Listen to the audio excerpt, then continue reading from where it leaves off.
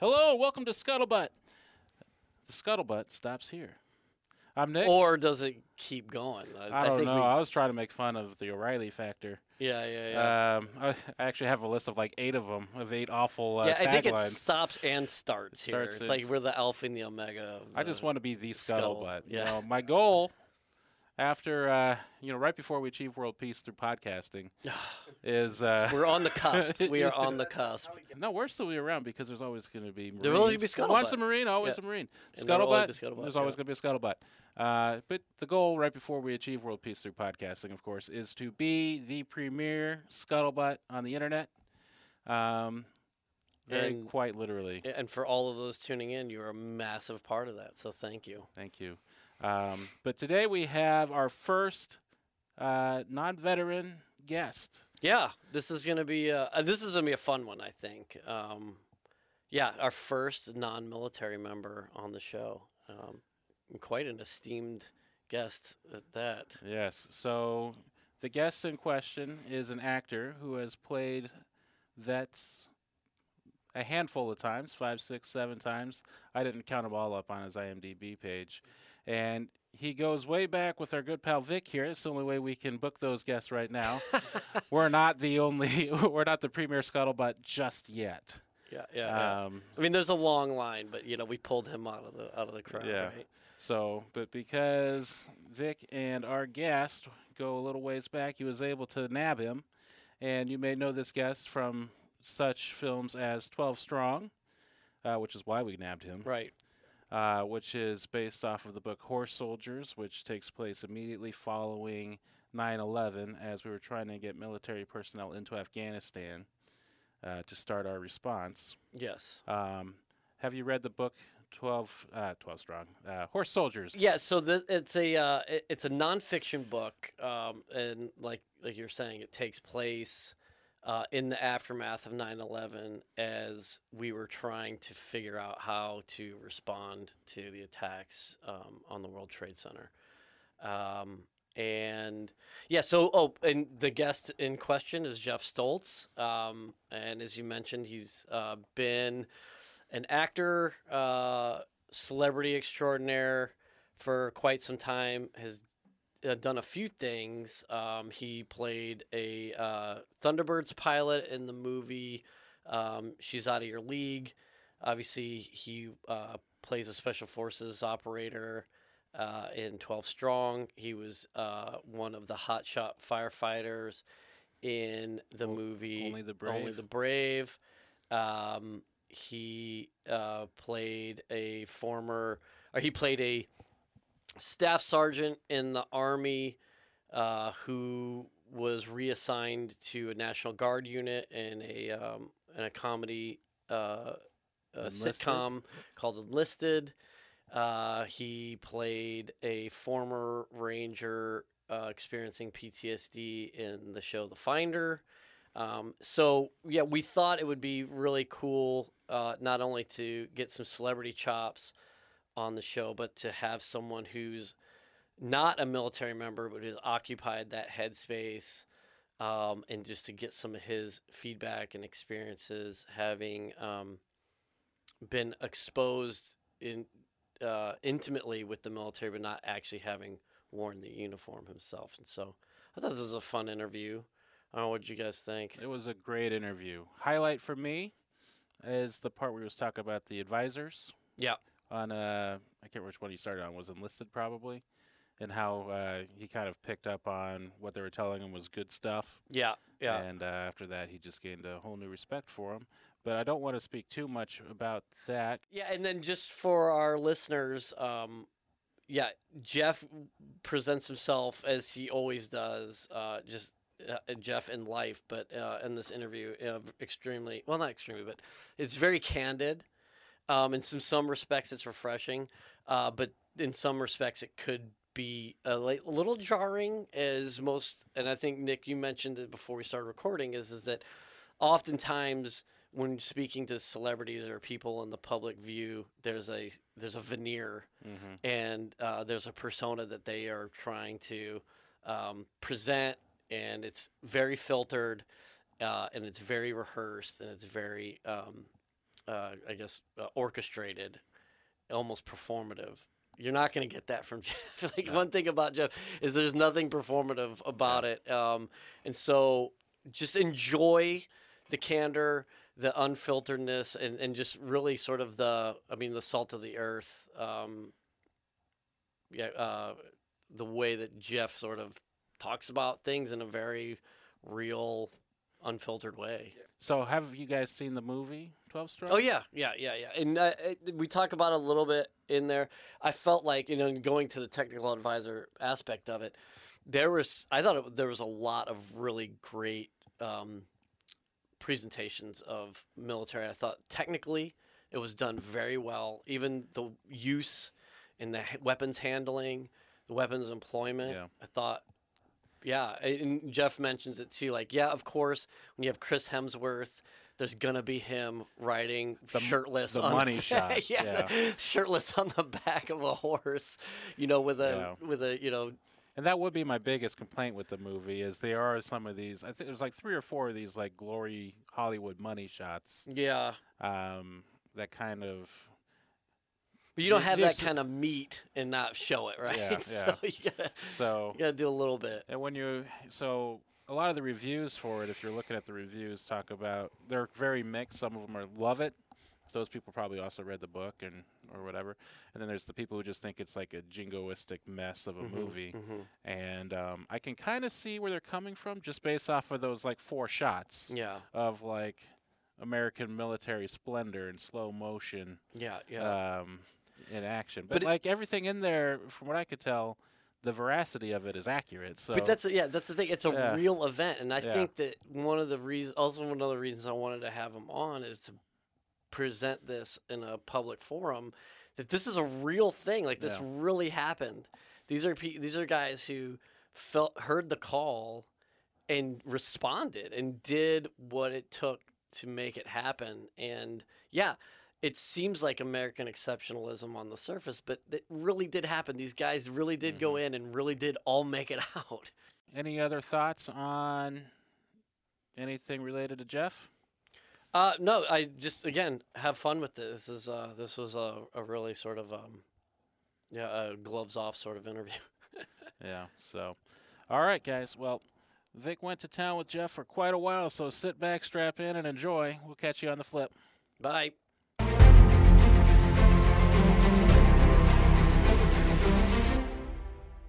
So welcome to another episode of Scuttlebutt. I am more than honored and so happy to be here with Jeff Stoltz, actor extraordinaire, life coach. Yeah, call me up. I'll make all the good decisions.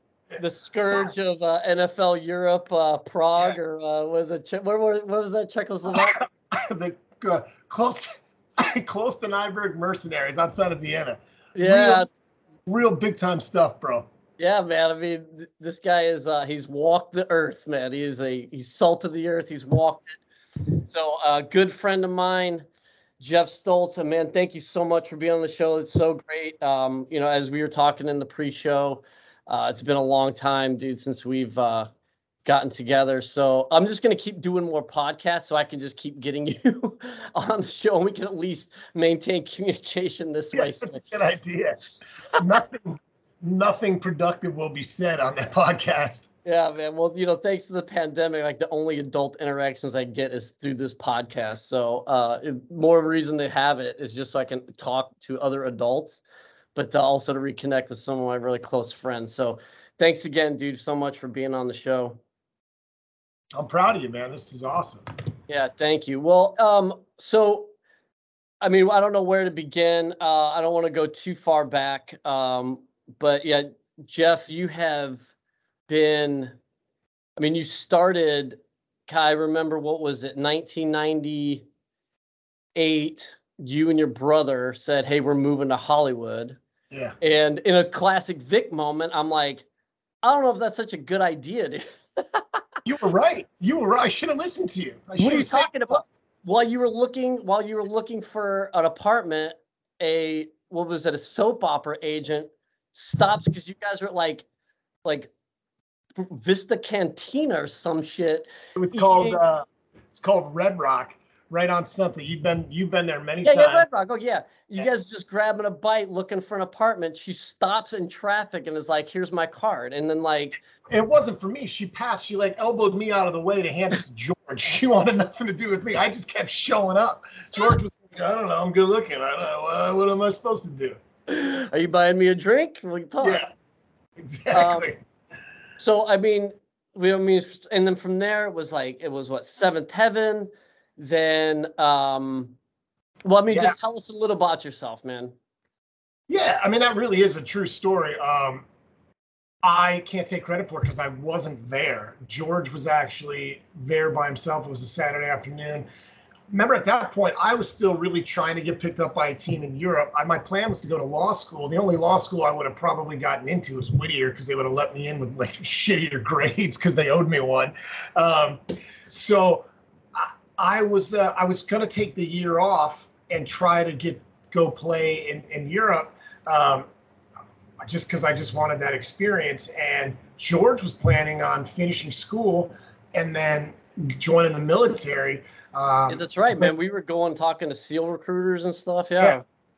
But remember, he had to, because he transferred, he still, when we walked the day you got commissioned and I got a diploma, well, you obviously got one too, but George didn't. His was empty because he still take, I think he had to take, I think Arabs and Muslims might have been the last class. He needed more credits, so we had to take that summer school session. So while he was still in LA that summer, because if you remember, we had the lease on that house through like August 1st, I think. Yeah, that's right. That's right. And so he stayed there. And then he was having lunch in Hollywood with our girlfriend, Sarah. And that's really how it happened. So he got the card. And then I came back in town and he was like doing laundry because, I forgot to tell you this woman. And I'm like, meanwhile, for the last 4 years, I was like showing up, freaking dancing, trying to do modeling bullshit just because I wanted to try to get in the industry. And I had no idea how. And dummy ass George is just sitting there eating a burger and got an agent. So that's really how it started. She started representing him. I would go with him to his auditions. I'd kind of show up. I'd do what they call crash them. This is after a year. You were playing ball in Europe for a year, and then you came home, right? Yeah. So in that interim, we got the apartment, and a couple months later, I went to Europe. Came back that following June or July, I guess, and then I was like, well, I'm going to give this a shot. Give this acting thing a shot. I didn't really have any other plans at that point. The Europe thing kind of derailed law school. Also, I realized I didn't really have any skills, and I wasn't smart and couldn't read. So I was like, I better make this acting thing work. Now we really thought it'd be like we'd do this for a couple of years for fun and then go get real jobs, and then one thing led to another, and it's like that thing I talked about. Like you get, I really do believe that luck has a huge part of many businesses, but this one, being at the right place at the right time and being prepared. Now you have to create your own luck to a certain degree. You really do, but you have to be prepared when these opportunities come up and not suck.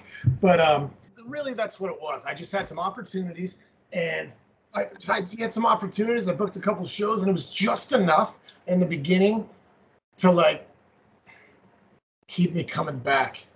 So, and then the next thing you know, you turn around and you're like, and I thought maybe I'd try to go back to Europe. And I realized that was going to go nowhere other than having fun.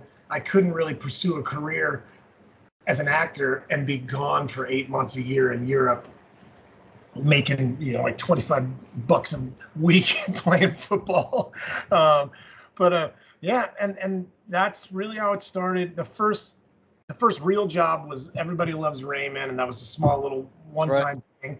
And then little job, guest star here, co-star here, and then Seventh Heaven was the first long-term thing. And then and then randomly they were looking to cast a love interest for the other sister, the girl that Beverly Mitchell, who played Jessica Biel's sister. And she was like, Jeff's got a brother, and that's how they ended up writing George in. And then I left that show because I booked my own show. So I was like, I don't need you guys. And then that show didn't get picked up, and I tried to go back to Seventh Heaven, and they were like, we don't need you. Like, God, another great choice by me. Yeah, I just kept rolling little by little. It is, and then the next thing you know, it's 20 plus years in. You were over saving the world, and I was ruining it. Yeah, whatever. I think I single-handedly extended the war at least 5 more years. So I think we're both in the same boat in that regard, man.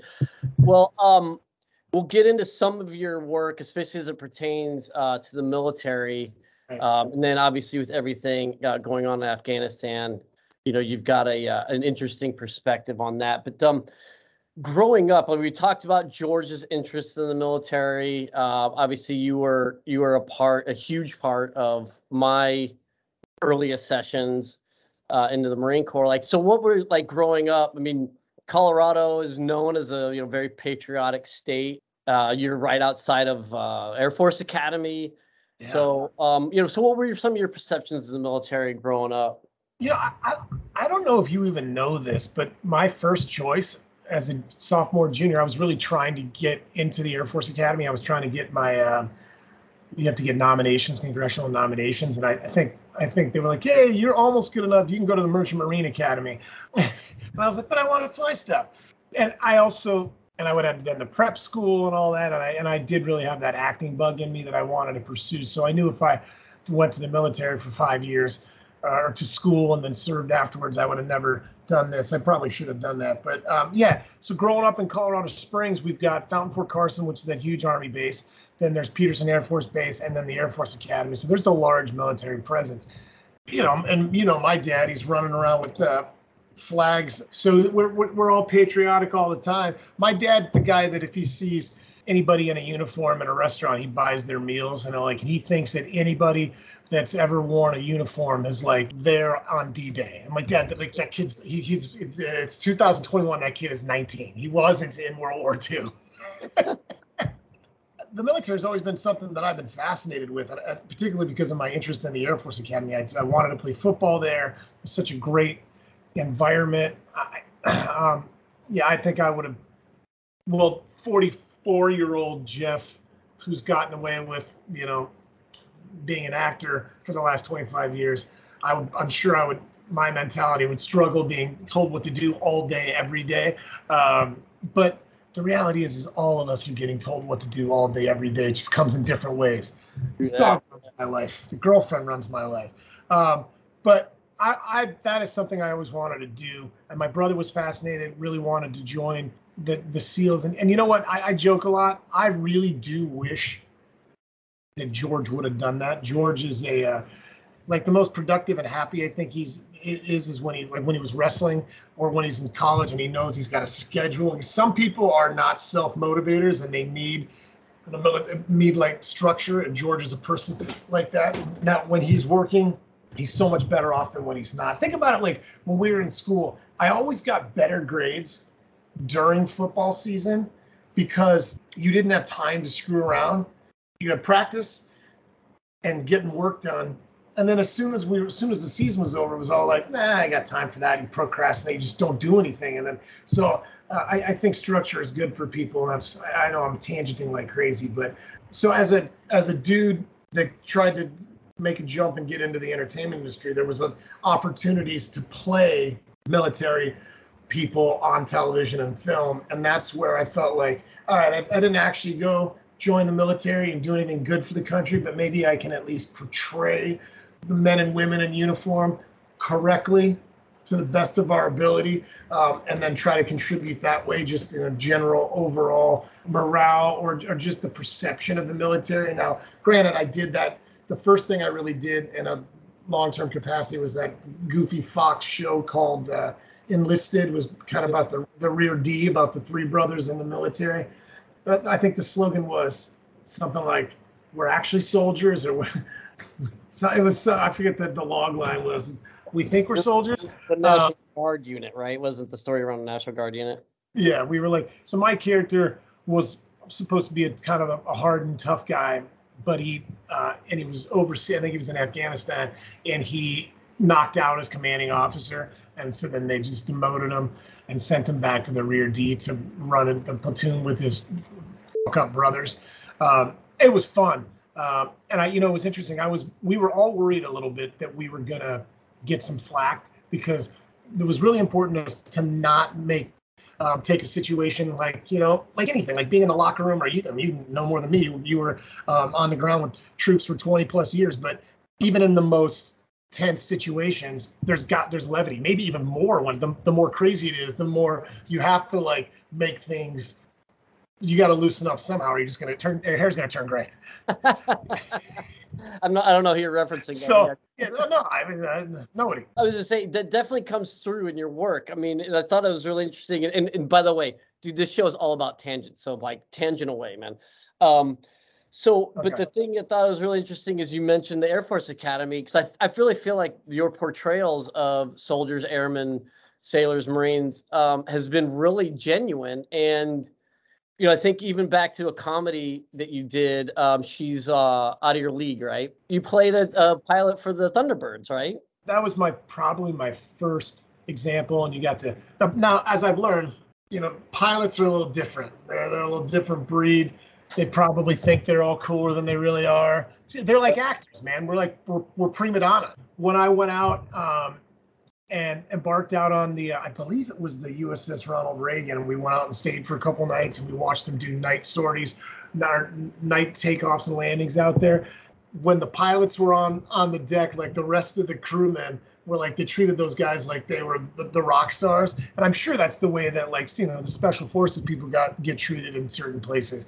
But I was like, oh yeah, I like this. I want to be one of these guys. I feel like they're eating better.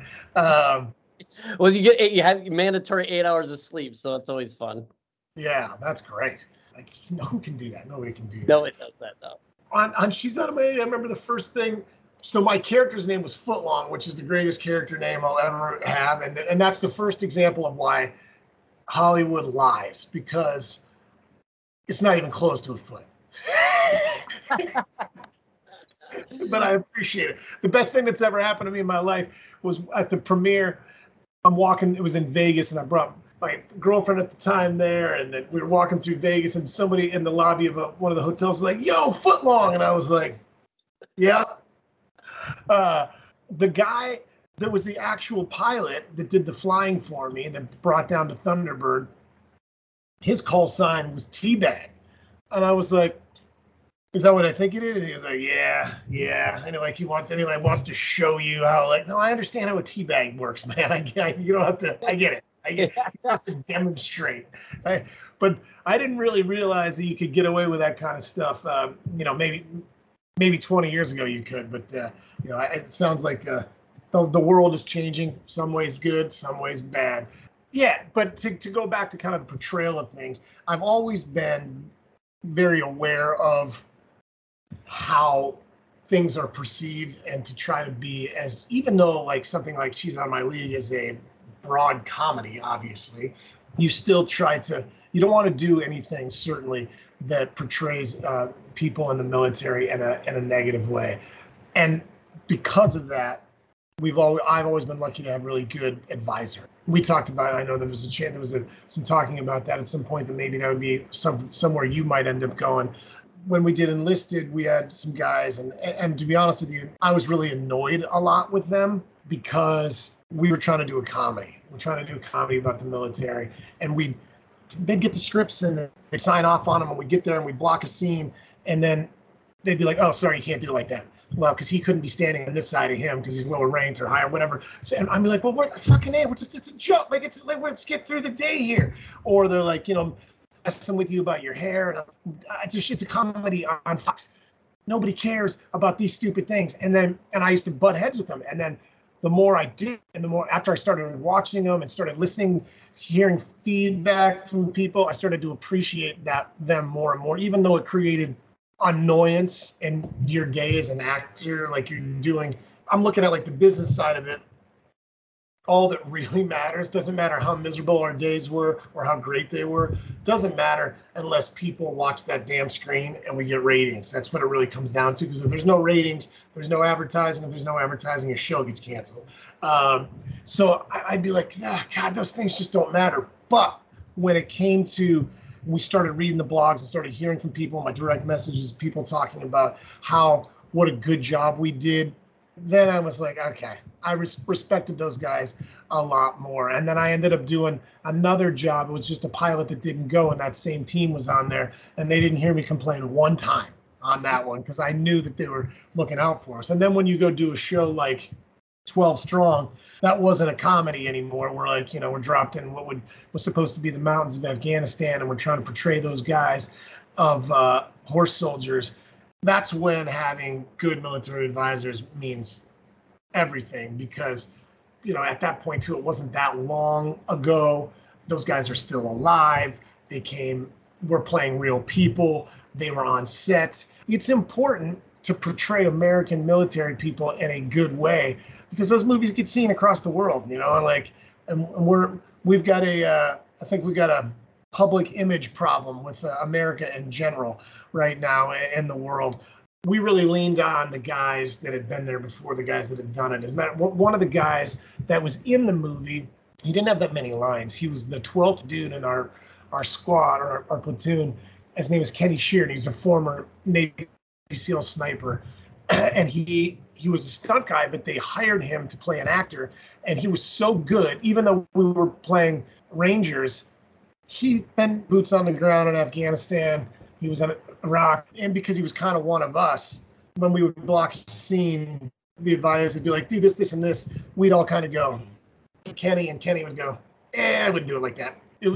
He was kind of the guy that we all, and it got to a point actually where the director would call Kenny on the weekends, and they'd go out and talk through big battle scenes and things for authenticity. Because like anything else, there's politics involved. It was produced by Jerry Bruckheimer. Bruckheimer's got a guy that he's been doing war movies with for 40 years. The guy's name is Harry, and Harry was the Navy SEAL, but he was a Navy SEAL in Vietnam. Things change. So, protocols and things, and just the way things operate. So there was some stuff that we were like, even I, as a guy that didn't know what the hell I'm talking about, I'm like, are you sure? That doesn't feel right. I'm going to bring this up only because it's really timely. Another thing that's really important, and this is just this terrible all around, and that the shooting of the poor director of photography in that Western and New Mexico, mistakes like that should never, ever fucking happen. But even on our movie, blanks, people forget to take them out of your gun. You're walking around. It's fun. It's jovial. You're dicking around because in your mind, it's a fake gun. It's a fake movie.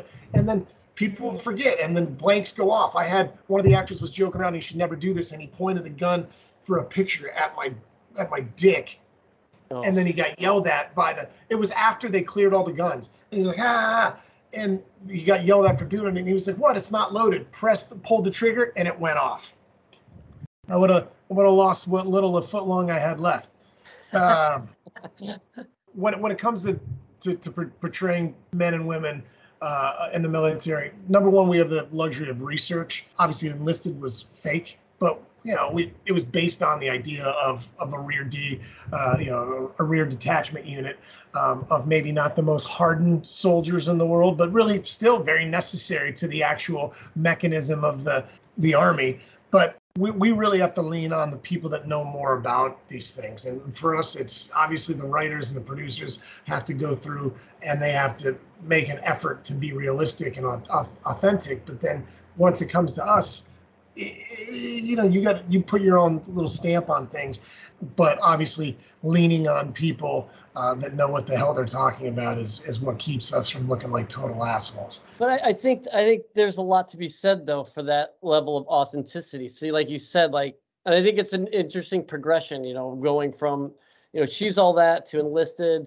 then to 12 Strong, where, you really get a chance to sort of cut your teeth on what you're talking about, like the tactics, techniques, and procedures that are evolving. Like you said, even if I now were to go back and try to advise someone on how things work in a counterinsurgency sort of environment, like when I was training with the Emiratis in the UAE, it's like I still had to like refresh like all the time because, like you said, like it evolves just like in football, like running a slant route, it's probably tried and true, but the way the defenses play against things and the way the offense is set into that formation, it's just not.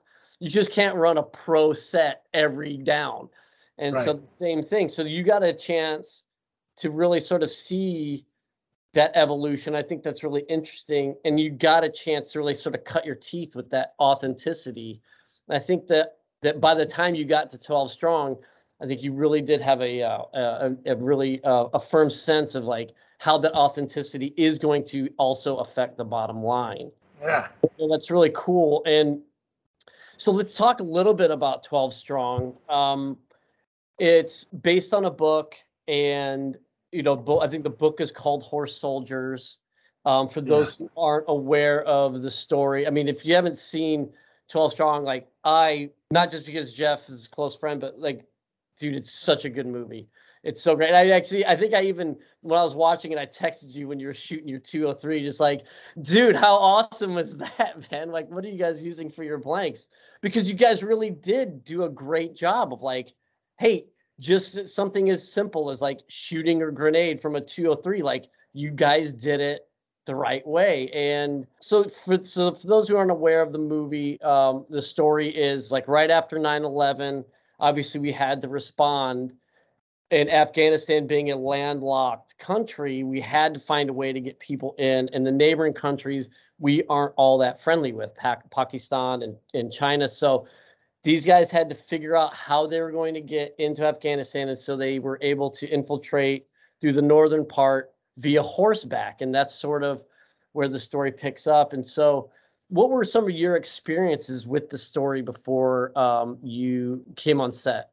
I knew of the story. I read the original script before I read the book. The book is incredibly detailed. It reads more like a manual than it does like a piece of literature. So it's hard to get through. You just kind of knew of. I mean, everybody that was old enough knows the feeling where they were at on when they woke up on 9/11, kind of what happened after that. I remember you were already. Where were you on 9/11? I was in at Camp Pendleton, and Yeah. we had just finished PT, and one of the sergeants came in and said, "Hey, somebody just flew an airplane into one of the World Trade Center towers," and again, another Vic moment. I'm like thinking it was like a private airplane, like what an idiot. Right. And then next thing I know is like everybody get into the common room, and then so we had this TV where all at the barracks.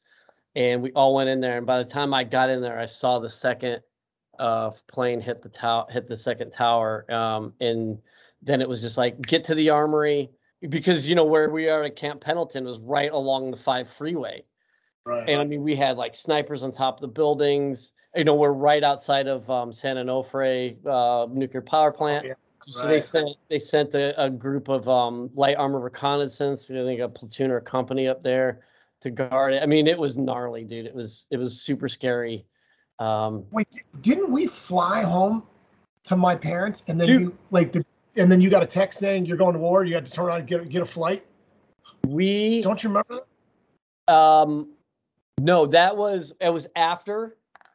So I went home with you, and then they said it was actually it was 03. It was before going to Iraq.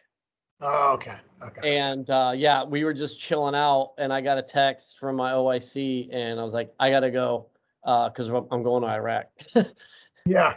I remember like we went to the airport, and they were like, "Good luck." I'm like, let's go to fucking war. Yeah. They're like, yeah, you can leave. Ass. It's gonna cost you like $2,000. Like, what the hell? I know. Just to go back to that, I knew how I felt on 9/11. I was just a Joe Schmo. As a matter of fact, on 9/10, George and I, Will, maybe, I can't remember if there was a fourth, but we stayed with Stuart up in Washington. We went to Michigan, was playing Washington Dude, I remember, yes. And so I came back from that weekend, landed, and were you there?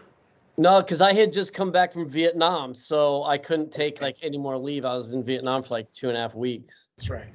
That was a good time. But I just remember Will playing catch in the parking lot and running into a trash can. That's my memory of the whole trip. So many stories about that, dude. Yeah, he ended up in the trash can somehow, thinking he was a great athlete. So yeah, I mean, so I knew how I felt. I knew what it would be like. I can only imagine. And there was a bit of a scene about that in 12 Strong, where we're all kind of get called in the common area and we're seeing the planes hit the buildings, and knowing it's like we're going after it. And then part of the story of Horse Soldiers is there was multiple teams over there vying for that opportunity, and like who's going to get, and the sense of patriotism that we all felt. It was like the last time, I think, in maybe forever in American history, that people were actually like had one common goal in mind, and we were like decent to one another. That went away pretty quickly.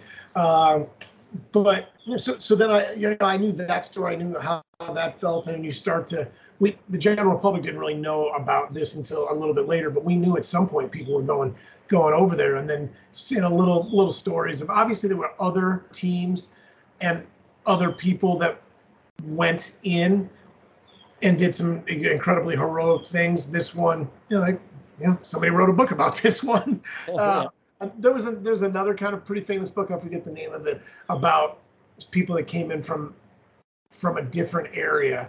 Yeah, so I knew about this story, and it was just something that I was really excited about, and I really wanted to be in this movie and wanted to play those characters. So it was like a 2-year process of me chasing this job, and like I had to have meetings with Bruckheimer and get signed off on, and I went and did Only the Brave because I knew it was the same producing team that was going to do 12 Strong, and I wanted to.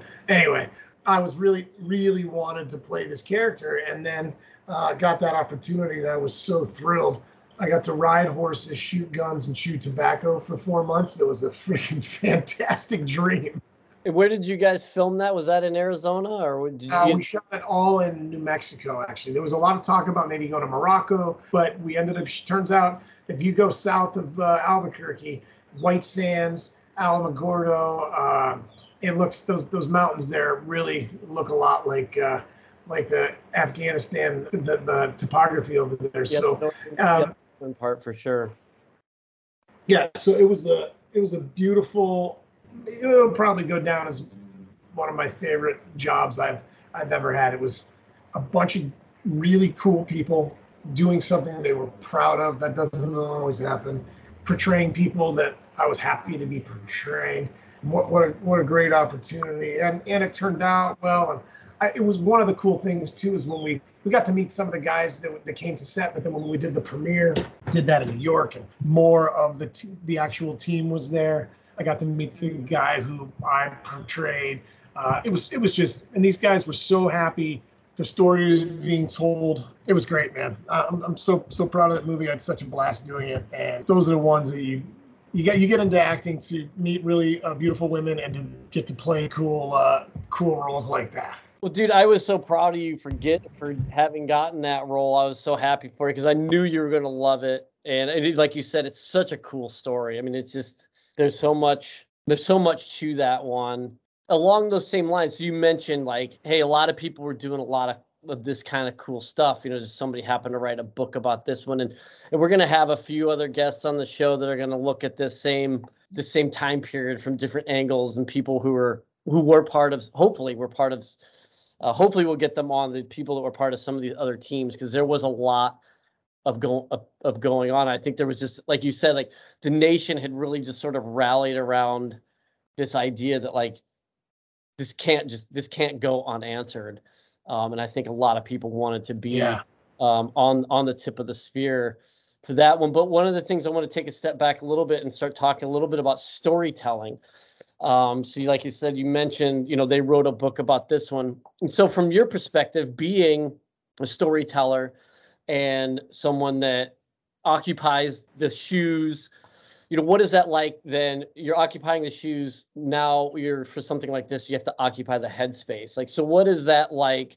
Because like you said, it's not like in She's All That or She's Out of Your League or Enlisted. These are like real people who did like real things.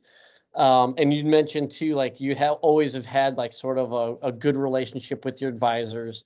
So what was it like then to be occupying a headspace as someone who did these sorts of things, who is still alive, and like almost to the point where like your every step matters now? It's interesting when you're playing somebody who exists like that. There's a certain gravity to that, because you're like, the last thing you want is someone to be like, guy's fucking terrible, like, or he did that wrong, or you don't want to, especially in these kind of situations where people were living and dying. As an example, that movie, Only the Brave. Both of these movies have different names and got changed. By the way, the reason that Horse Soldiers was originally based on the book, it was called Horse Soldiers, and the reason they changed it to 12 Strong is because there's an old John Wayne movie that's 60 years old called Horse Soldiers, and they were like, no, you can't have that name. Come on. So that the estate went after that and they changed the name. But I did Only the Brave the summer before, and that is an incredible story about the 19 men that died in a fire outside of Phoenix, Arizona. They're hot shots and wildland firefighters, for people that don't know what that is.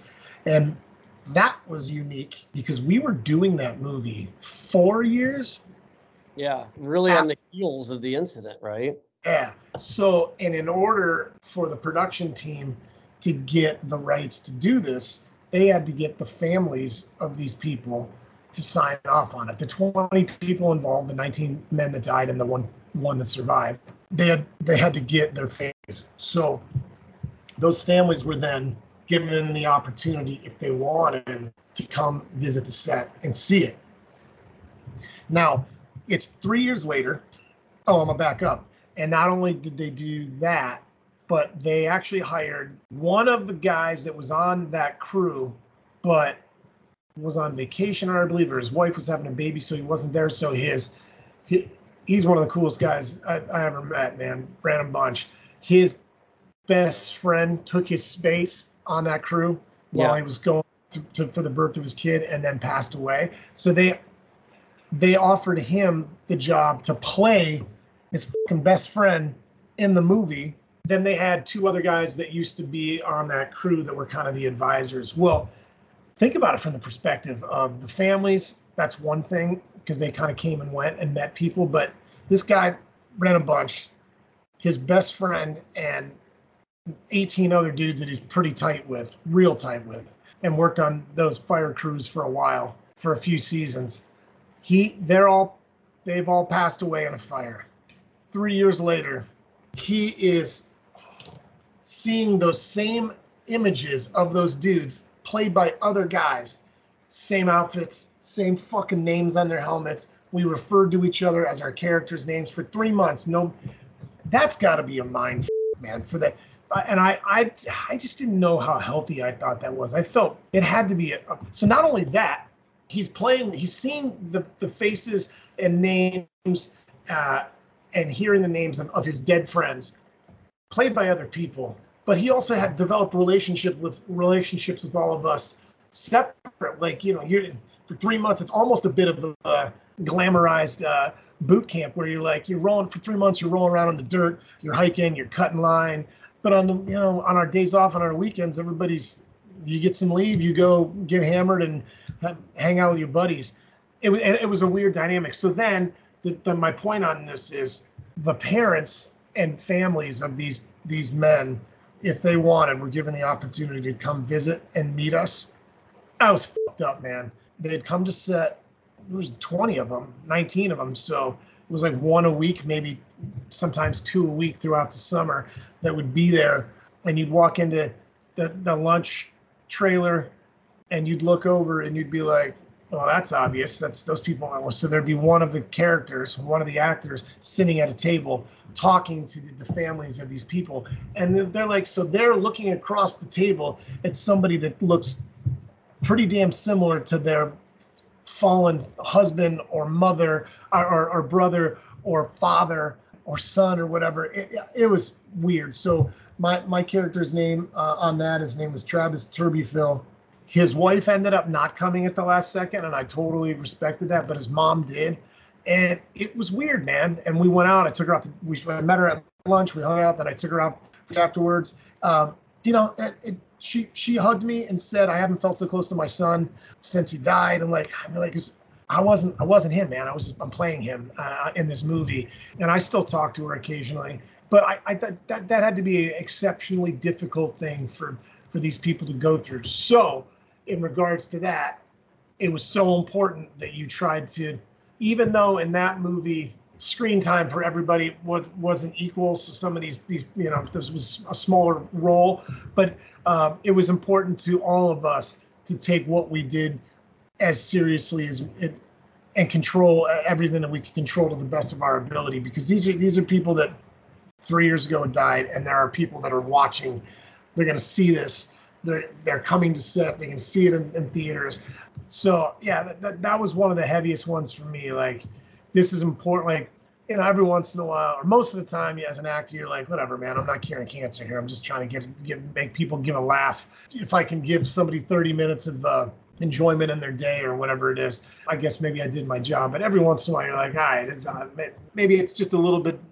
It's definitely bigger than me. It's more important than just trying to get a job and keep my mortgage paid. I mean, that was one of the toughest ones for me, just being a part of that and knowing every day, like, the dude that I'm portraying loved this job. He did it to feed his wife and kids, and he passed away doing it. And it's important for me to at the very least, do my best to portray him the way that it would, do his family proud, I guess. In Horse Soldiers, none of the men on that mission died on that mission.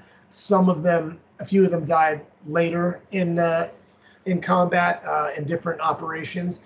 So a couple of the guys that were portrayed in Horse Soldiers are no longer alive, but it wasn't on that mission. So that was one of the few things. Like, that movie was interesting because it was like an old Western. Like, there was all kinds of Al Qaeda and Taliban going down, but no Americans died on it. So that was actually one of the criticisms of it from, like the armchair quarterback critics, like, oh, this is just American sensationalism. Like, well, read the fucking book, man. This is what happened. Yeah. Yes. There were better shots. It's a fictional story that happens to have Americans in it, but it ain't fiction. I know. I mean, there was probably there was a scene or two of like handsome fucking Chris Hemsworth riding down the hill on the horse, like looking beautiful, coming through the smoke. Like, when you talk to the real guys, they're like, you want to shoot a freaking 203 over the top of a horse's head? Yeah, you get off the horse and shoot, man. Like, or ride away. It's like, so, but there was a couple scenes I was like, God damn, that's sexy. Even I was like, I get it. He's handsome. If we could just get his shirt off, that'd be great. That's right. Yeah, you ain't gonna have a guy like, you're not gonna have the cast that you guys had, yourself included, without some sexy ass scenes, man. I mean, that's just how it goes.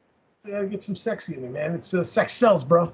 But I think it's what you're talking about is important. One of the things we try to capture on the show as well is this idea of like every story matters. And I really like what you were saying about like, hey, even though there might not be the same like amount of screen time, or the focus maybe isn't necessarily on this, we still need to treat these stories with the type of respect that they deserve, because they matter. Stories matter. And a lot of times, especially like from where we're at, 99% of the less than 1% that have served and go in the country and stand post and walk their go on patrol and face the threat of IEDs and, help out, little kids who need water or food, or, all the things that the military does within the scope of its operations over this long war.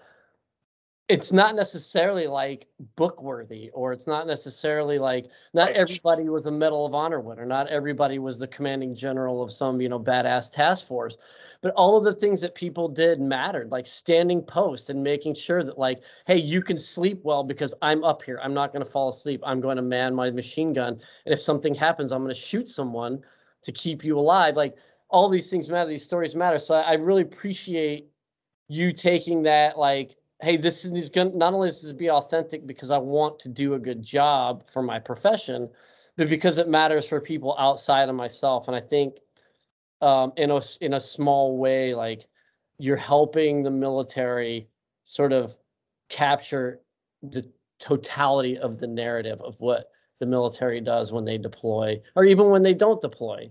As you said, like Rear D, yes, it was a comedy, but that's a real thing. Like, people are at these National Guard posts, these reserve centers, and they're doing their thing to serve the military, to be part of that machine. And it matters. So anyways, that's sort of, I guess, maybe not the most sexy post, but you guys can't do your job without them. It's just, it really does matter.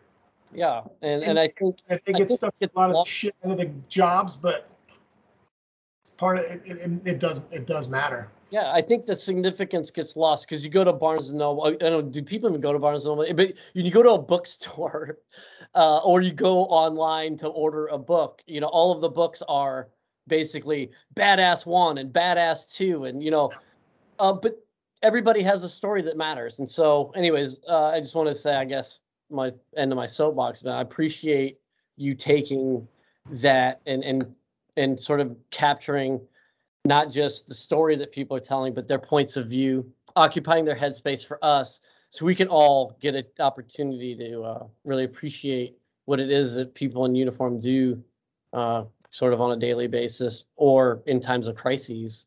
So last thing I want to talk about this before we move on to another subject is some of your, as we were talking about storytelling, just some of your thoughts on, like, stories of the past, and how, and then, like, this idea of capturing all of the stories that matter, and how that pertains to us understanding our own. So do you feel a sense that, like, hey, I'm doing this movie, even something like Cowboy Bebop, there are bigger themes here that maybe somebody who, or like, with 12 Strong, I may not have served in the military, but I do understand what it is to respond to crisis. Do you feel like there's something that transcends in the medium of acting and theater where people, you make this stuff accessible?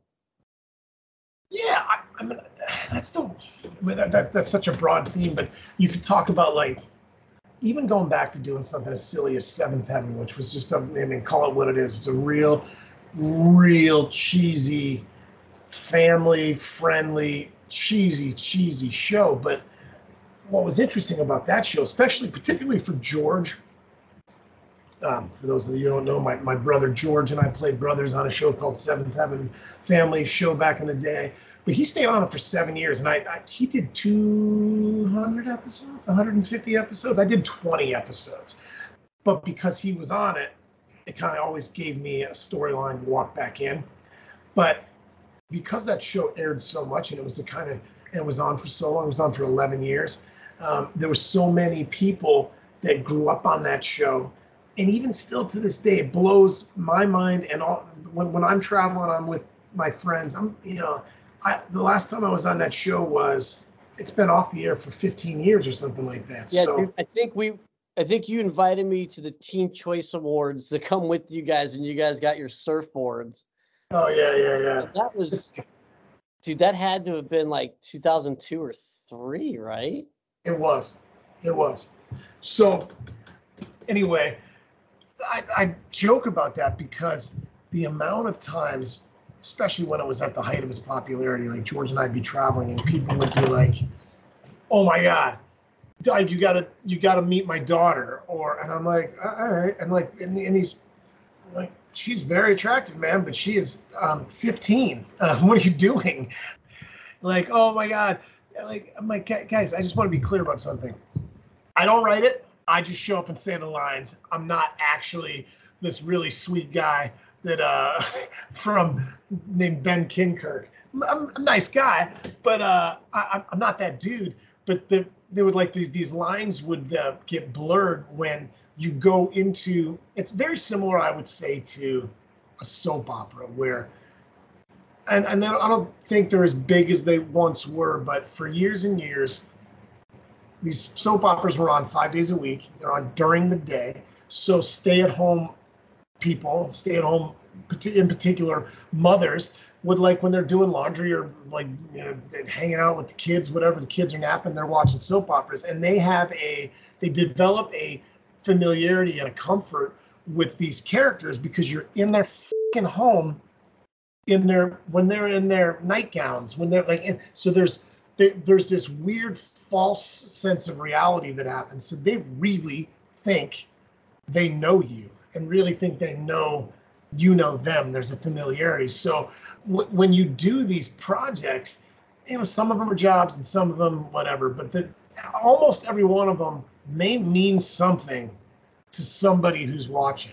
And you never know what that is. Like a show like Seventh Heaven, because it was on for so long, it blows people's mind even still today when I'm traveling or I'm with friends or my girlfriend, and people will be like, "Oh my God, you're a guy from Seventh Heaven." I'm like, it was like 18 years ago was the last time I was on that. I'm like I've been rode hard and put up wet. I used to be a handsome kid there, but it was like it was an important show to their childhood because they associated. It was one of the only shows that people could watch with their parents. Parents could watch with their kids because it was like family friendly. Yeah, even during the evening time. Yeah. Yeah, people have they associate a relationship with me or the actors based on the feeling they had at the time. What's that saying? People don't necessarily remember what you said to them, but they remember how you made them feel. Or how you treated them. They remember the feeling. So for instance, I may or may not have accidentally been forced to go to a club where people there's a pole and people dance on that situation. It was for the buffet. And this girl came up to me, one of the lovely performers. She came up and she goes, "Hey, can I ask you a question? Were you on Seventh Heaven?" And I was like, "Oh God, I really feel awkward right now because of the time and place." She's like, "Oh, I used to watch that with my parents, my dad in particular, and it just brings me back. It's such a good memory for me and a good spot in my life." And I'm like, clearly. But so that people associate these shows or these movies with the time and place, and some of them have such nostalgia about them. You're a part of the fabric of their lives, and maybe if they watch it. I remember my ex-girlfriend Stacy used to say my favorite show in the world was The Golden Girls because I watched that with my now deceased grandmother. So she associates all the good feelings she has with her grandmother with that damn show because that was one thing they could do together. So it's very similar. So, like anything, sometimes this job, like every job, can be monotonous and lame and but I'm very lucky to have this job. I know that. And especially when you can make people feel better, or maybe in those situations. It is weird. I don't think I totally answered your question, but that kind of is what came to my mind. It's weird how these lines blur and situations like that come up a lot. Then there's that, and then there's what the hell's the name of the movie with the breakup with Vince Vaughn and Jennifer Aniston, where I played video games and Vince Vaughn. It's kind of being pretty iconic scene because he's so funny, and people is the amount of people, mostly dudes, that watch that movie on repeat in college and they know every word from it, and they associate that with oh my God, that's all time, and that makes them happy. So I see when people come up and talk to me and they want a high five and they want to talk about that the shit. I'm like that. I like that. That means something. But then there's that your nose. Sorry. Everyone stepped on his nose. Every once in a while, you're like, all right, that's enough. But I'm glad glad you and your buddies, your drunk buddies, had a good time watching the breakup. But yeah, I'm eating dinner, guy. Beat it. But yeah, the line blurring, that's an interesting thing. When you can, it is nice to know that you can, maybe give somebody somewhere a little bit of make their day a little bit brighter. That's cheesy, but it's kind of true. No, I think there's something to that. But what about so especially as it pertains 12 Strong and Only the Brave. So you're playing these stories of events that actually happen, right? And I think we had touched on this a little bit, but where does that level of immersion, when does that transcend that kind of storytelling, that idea that hey, these guys might be exceptional and this crisis is obviously exceptional, but there's something about that there that does tap into the overall human experience, don't you think? Yeah, think about that. Especially circumstances like that where these guys might be exceptional at what they do in that one aspect of their lives and their job, but they could just, and a lot of the rest of their lives, they could just be ordinary people, right? Because when it comes down to it, when they get out of the service and they're walking around, they're still going to Costco. They're still at Walmart shopping. Well, there's always the option not to go, right? That's true.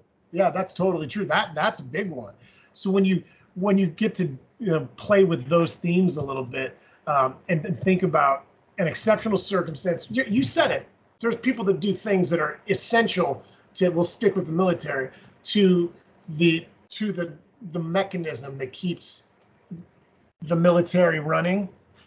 That may not necessarily get a book written about them. They're not going to get a movie made about them. So the themes of playing people and playing circumstances and trying to harness what you're doing. You're also trying to be an actor. You're trying to give a performance that's authentic, but you're also trying to you're trying to be good.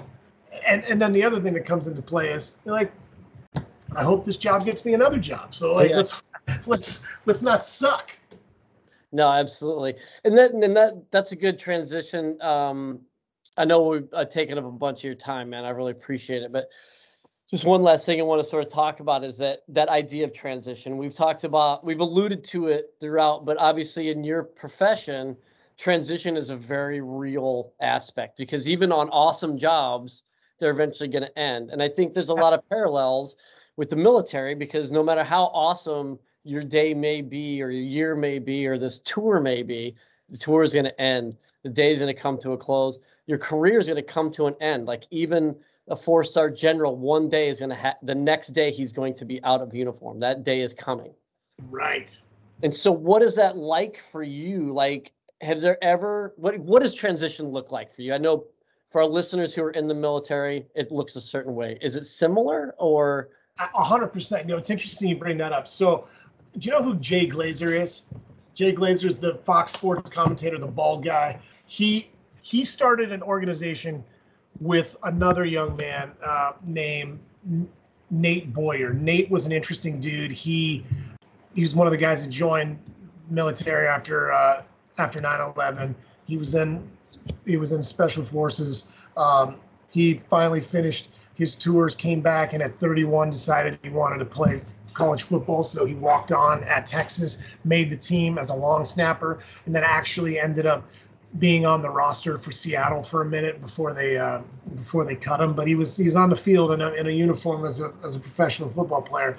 But they saw a lot of parallels between the similarities of the transition you're talking about of athletes and men and women in the military, and how you do this.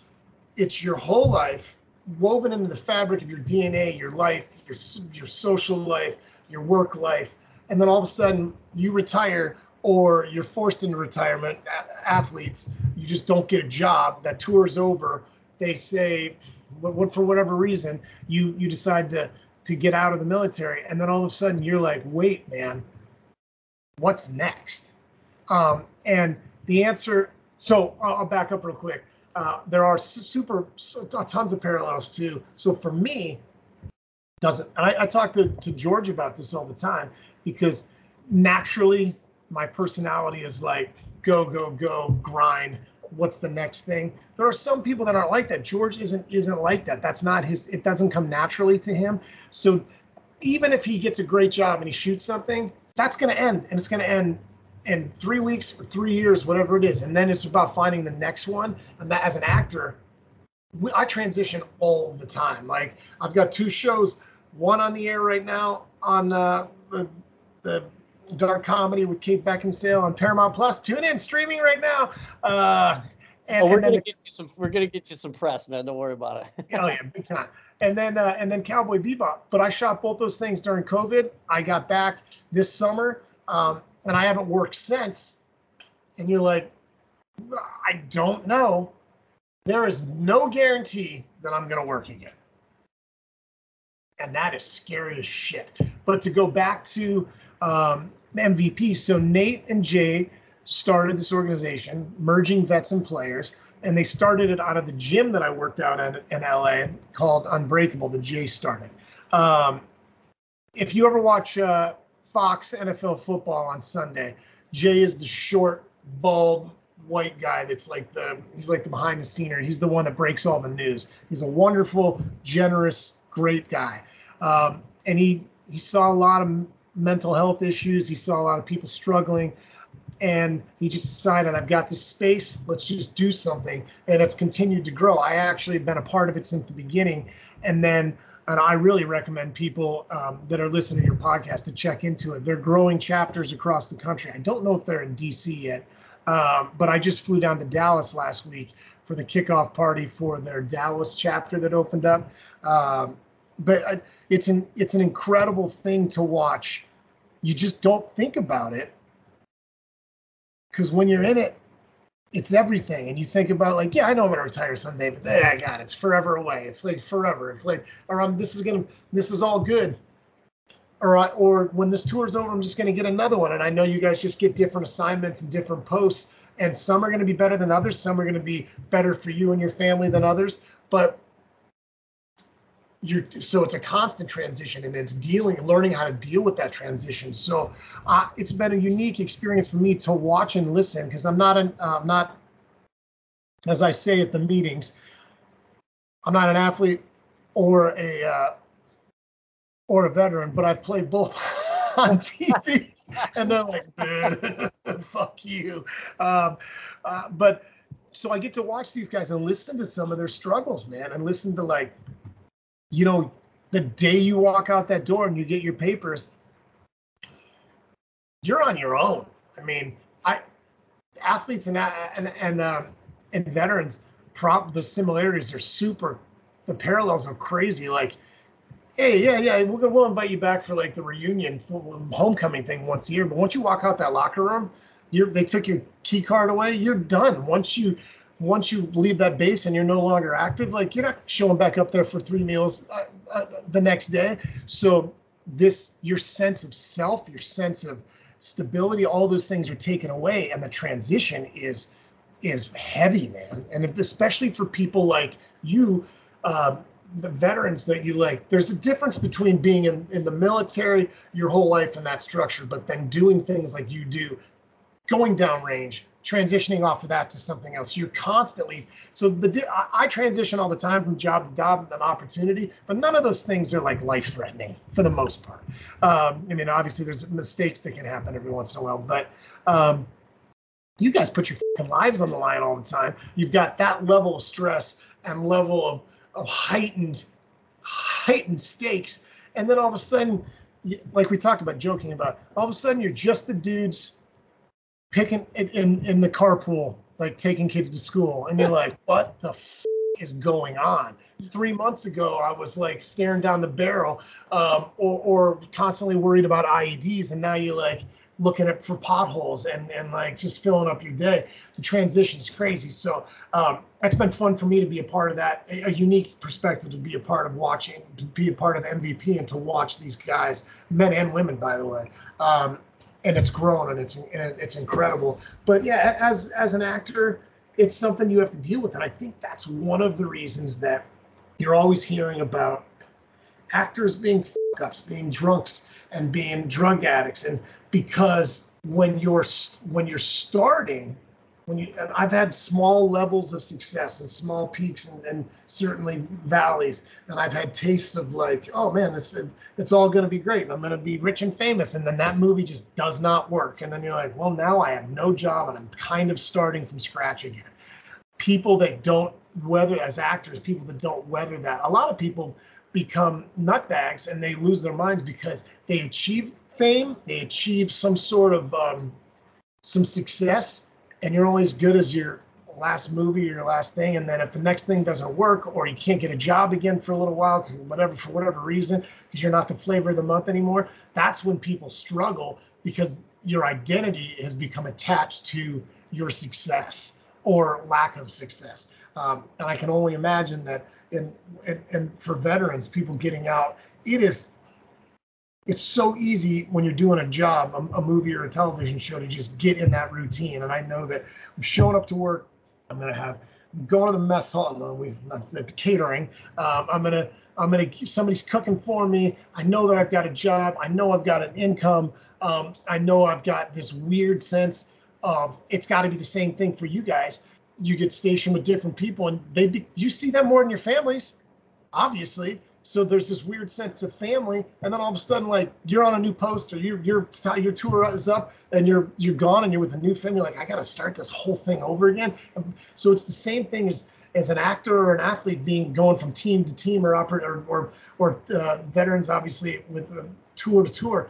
The only difference is your guys' lives are on the line, and that is a huge difference. Yeah. That is a huge difference. We're all being told what to do and what time you show up. Nobody's shooting at me. Yeah, well, and it's not always like that. Like, sure, for sure. And I think what you're talking about, though, I think is really profound, is that there is this sense that, like, yeah, the alligators closest to the boat are consuming my time right now. I don't really have a chance to really think longer term. And then once it happens, you're like, shit, I got to start all over. And, oh, by the way, at least for the military, and I'm sure it's Hollywood similar, my reputation is following me. Yeah, for sure it is. So I'm starting a new family, like you said, but there's some baggage. Yeah.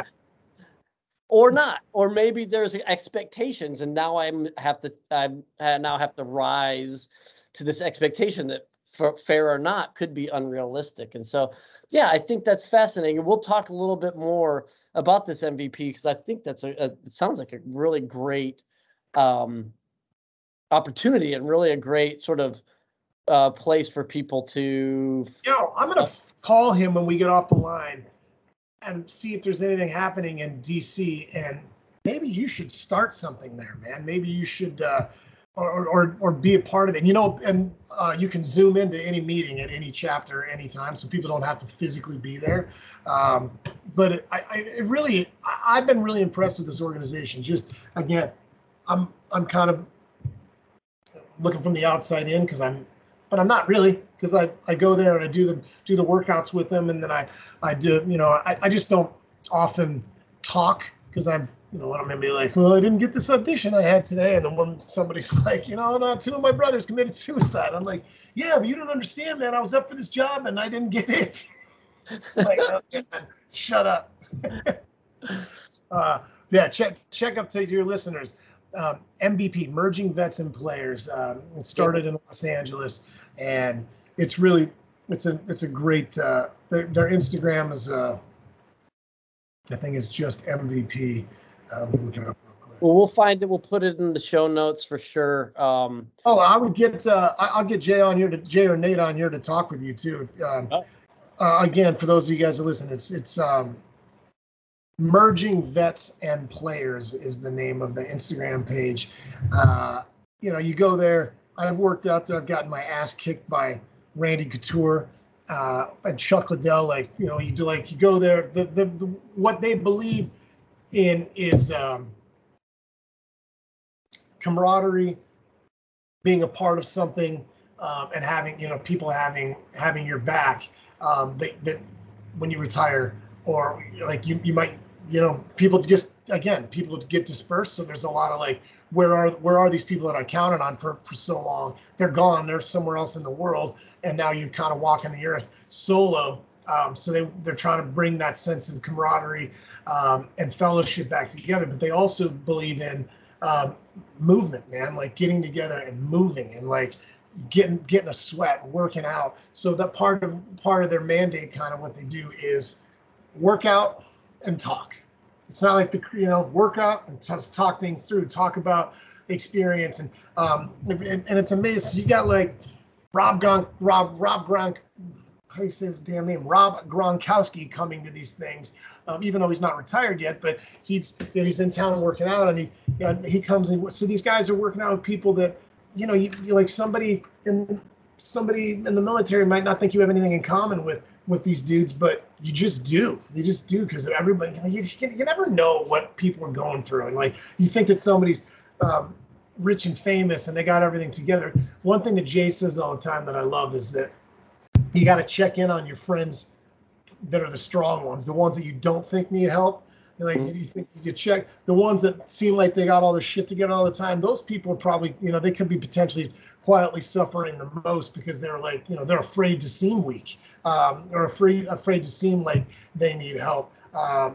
So I don't even know how to I tangent onto this, but it's been such a, I love it. I'm proud of these guys, and I like being a part of it and experiencing. As an example, I was at this meeting in Dallas last week, and there's a girl who I happened to be there at her very first meeting, and she was just gotten out of rehab, and she wouldn't talk to anybody, and her head was down, and now she's one of the higher ups in the organization, and she spoke. This is 5 years ago, I guess. And then she started working at the gym and went back to college and finished in Northridge, I believe Pepperdine or Northridge, one, or maybe both. Anyway, she's done in 5 years. She's gone from squalor to she's balling, and she's beautiful and cool. And she told her story to a group of people 200 people that she didn't know. She grew up in a cult in Nebraska. She has 8 brothers and sisters. 7 of the 8 of them were molested by her father. She went into the military. She started using heroin. She got kicked out. She went back. Like, I didn't even know any of this shit. I've just been around her forever. And I could just, and I was with her right before she went on stage to talk. And I was like, I didn't know she was about to say all this. And I was like, I got to tell you, I'm so proud of you, because I was there the first day that you showed up 5 years ago, and you wouldn't make eye contact with people, you wouldn't talk to anybody, and now you're running this thing. And and she just says, listen, sometimes it's as simple as just knowing you can go somewhere and count on people to have your back.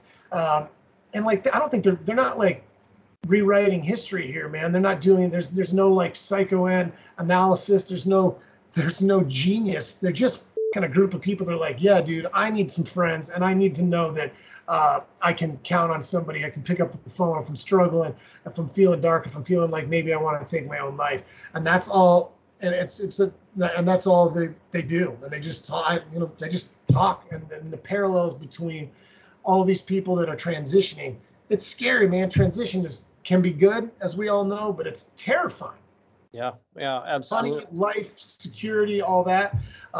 So we, as an actor, I can only look at it from my world. Is I think, to be honest with you, man, I think I've weathered this storm of the ups and downs better than a lot of my peers, because I was an athlete, because I had moments of success, moments of incredible failures, almost daily. Like, think almost about same play, right? Yeah. Think about, like, just in practice, you're getting great at every practice, great at every game. And some days you're like, it's like you said, some days that slant route's working, and other days they all suck.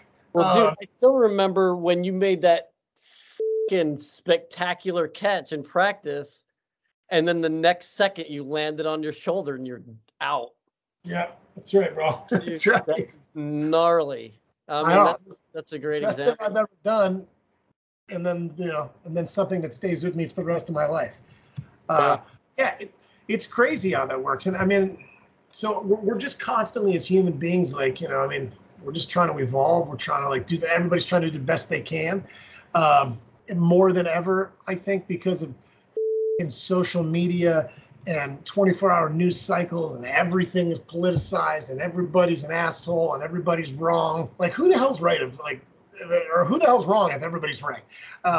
So there's a level of stress that people are under more now. FOMO, people are like, nobody is as cool or as pretty or as happy as they look on their social media page. We all know that's bullshit. But people, I mean, it's screwing with people's minds, and people are on edge more than ever. And people are the ones that are willing to say, man, I need help. Those are the ones that are going to end up being better off. And the people that are not are silently struggling. And I think as men or in macho fields, let's call it, military, veterans, athletes, people are like, no, I'm not supposed to ask for help because I'm supposed to be a tough guy, or I'm supposed to be a tough woman. Maybe even harder potentially for a female in the military, because you're in a man's world doing a man's job historically. So like, I'm sure they feel like, the women feel like, man, I can't ever show weakness, or I'm just going to get, I'm just going to perpetuate the stereotype that we can't do things. But the older I get, man, the more I realize, in some of our conversations we've had, your experiences and some of the demons that you've dealt with after serving, like the older I get, the more I realize we are all fucked up, man. There's just nobody that's getting out of this. That's just it. And we're all carrying shit from our parents, and there's so much, no matter how great. Here's something that was pretty interesting. The comic Bill Burr. Yeah, totally. I went and saw him on Thursday night in Long Beach, and he had this bit about he grew up in a pretty rough household. I mean, he talks about it in his comedy a little bit. And his dad was, I don't know if he was, I think his dad was fairly, I don't know if abusive is the right word, but fairly aggressive. Heavy-handed. Yeah, we'll call it heavy-handed. And he talks about like how he knew that, no matter what he did, he was going to make sure that he didn't pass that along to his kids, and he wasn't going to be a fuck-up father like his dad. And then he realized, like, one day he never yells at his kids, or he certainly, according to him, he doesn't yell at him. He's certainly not heavy-handed, but he's got his own anger, and something happened, and he was pissed off, and he's fucking swearing and throwing shit around, and then he just looks in the corner, and he sees his 2.5-year-old daughter like standing there crying, like, Dad, why are you crying? And he's like, oh my God, I'm just like my fucking dad. How I thought I'm not. It's like we're all, obviously he did it in a funnier way, and it was a lot more eloquent, but it's funny how we're all just, man, people are just really just trying to do the best they can, and the older I get, the more I realize, like, nobody's got this thing figured out. Some people look like they do. Some people, there's certainly levels, but maybe money helps a little bit because you can have nicer things, or maybe be a little bit more comfortable. But everybody's hide the shit too, though. Yeah, that's true. Yeah, that's true. It certainly does. But yeah, man, it's like, people are everybody's just trying to make it through, and transitioning is a part of and I can only imagine what it's like for you guys, especially if you're in as long as you were, where, I mean, that's the fabric. Did you do a full 20, or is it more? You did more, right? 20 in a couple months, man. But you know me, man, my foot was always sort of out the door. Yeah. I'm like, got to straddle the line. But yeah, no, I mean, it's not easy. It absolutely is not easy, no matter what, and I think what you're talking about is really profound, is that idea, like, you got to capture the passion. And finding that community definitely helps you do that. Like, you can't be alone on an island. I mean, just like your story in the pre-show about being in New Zealand, like, that was awesome, but you can't be there forever. I know, dude. Logistically, it's not supportable, dude. Like, you can't. At some point, you got to go out and do something. Like, you're gonna have to figure it out, and you're gonna need to figure it out with other people. So I mean, that was a really good analogy, really good metaphor. Like, you can't just stay on the island, as beautiful as it is. Like, you're gonna run out of food, or you're gonna run out of support at some point. Did you ever listen to Dan Carlin's Hardcore History? Mm-mm. It's a podcast called Hardcore History, and he really tackles a lot of historical, like, the fall of Rome, the whole World War II and the Pacific. Their incredible road trip podcast. I listen to them when I'm driving long places. But it's really interesting when you look at and he's just like a ninja of history, and he's so well read and so well researched, and he really takes time and effort to be accurate. But when he talks about the Roman soldiers and how and the whole campaign to continue conquering and growing the empire, you can only go and as far as your resources allow you. Mm-hmm. Yeah, absolutely. Well, I think it's really good for our listeners to hear some of this stuff, because I think there is this natural tendency to only focus on, the squeaky wheel gets the grease. That's for sure, dude. But dude, there's 4 tires on the cart or whatever, right? And so just because something isn't necessarily screaming for your attention doesn't mean that you don't need to reach out. And like you said, sometimes the ones that appear to have it the most together or have this perception that they are the strongest, they're tired of having to be that all the time. And so, right. I think it's really, I think that's an important point for us to sort of take home. Well, dude, to close on transitioning, where are you at right now? So we mentioned in the pre-show a little bit. So you got Cowboy Bebop coming out. That's on Amazon. Cowboy Bebop is on Netflix. It comes out November 14th or something, November 17th. I'd have to look it up. Super. So check out Cowboy Bebop on Netflix. Yeah, and then right now, I've got on Paramount Plus, the streaming network for CBS, same one as the most famous show on that platform right now is Yellowstone. I've got a show that came out a week ago. I guess, a week and a half ago. There's 3 episodes out. They did 2 the first night and now 1 a week, called Guilty Party, starring myself, I should say starring Kate Beckinsale, and then I'm in it. It's a goofy, dark comedy. I think I saw an ad for that. Yeah, it's really well done. I had a great time on that one. She's as talented as they come and terrifyingly smart, actually. Like when she comes in a room, I'm like, oh man, this sucks. She's so much smarter and better and funnier than me. She's terrific. So and then you had, what was it? The Little Fires one, right? Yeah, Little Fire was on Hulu. And that's with Reese Witherspoon and Kerry Washington. That's out airing. I mean, it's on next time you fly on American, you can watch that on American. I'll take the 3 cents. And then I've got quite a bit of production stuff I'm working on. As a matter of fact, I've been chasing. I've got books and that I've optioned and life rights of people. We've got some really cool projects that we're kind of at the 1 yard line on. So we're hoping, and then randomly. I believe in the next week or so, I'm meeting with David Goggins. You know who David Goggins is? He was a SEAL, and then I believe he was a Ranger, or and now he's an ultra marathon runner guy. He's crazy. Yeah, like he just wants to do he's like a piece of shape. Bro, the guy he does. On an assault bike, he does 2 hours at around 80 RPMs. I do 2 minutes at 70, and I got to take a 45-minute break. It's crazy. The guy, he's definitely pushes the boundaries of what the human body's capable of. Interesting dude, man. Yeah, his book is called You Can't Hurt Me.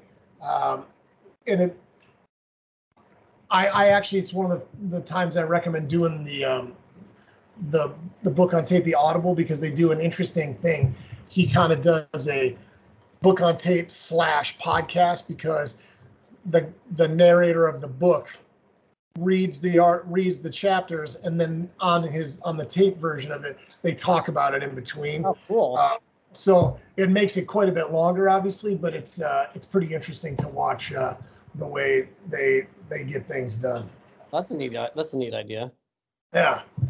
Well, dude, I love seeing you, man. Yeah, this is awesome, dude. I'll get on here and talk all day long about myself. You know that. The perfect guest. Yeah, that's right. You don't even have to ask me questions. I'll go through a whole. I'll do like a one-man show here. All right, man. Well, dude, thank you again for taking the time on your. I know your super busy schedule. So yeah, for everybody listening, please check out Cowboy Bebop. Check out all of Jeff's work that he's got going on right now. Check out MVP, Emerging Vets and Players.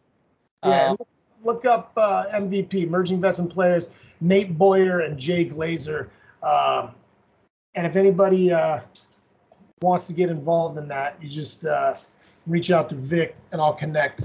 And I will do a little research you can update your listeners on if what the best way to get involved from. I don't know that there's a chapter there in DC, in the DC area yet, but we've got Marines all over the world, man. So it's true. You know, give it a look. Zoom in all the time. Yeah, absolutely. Well, dude, again, thank you so much. This was awesome. I really appreciate it, and it's great to see you again, brother, and to sit down for a little bit. You too, brother. I miss you. Love you. All right, take it easy. Love you too, brother. Scuttlebutt is a production of the Marine Corps Association. I am Nick Wilson. That is Major Vic Rubel, U.S. Marine Corps retired. You have also heard the voices of or contributions from William Truding or Nancy Lichman, editors of Gazette and Leatherneck magazines, respectively. Opinions expressed in Scuttlebutt are just that, opinions, and do not represent any official stance of the MCA.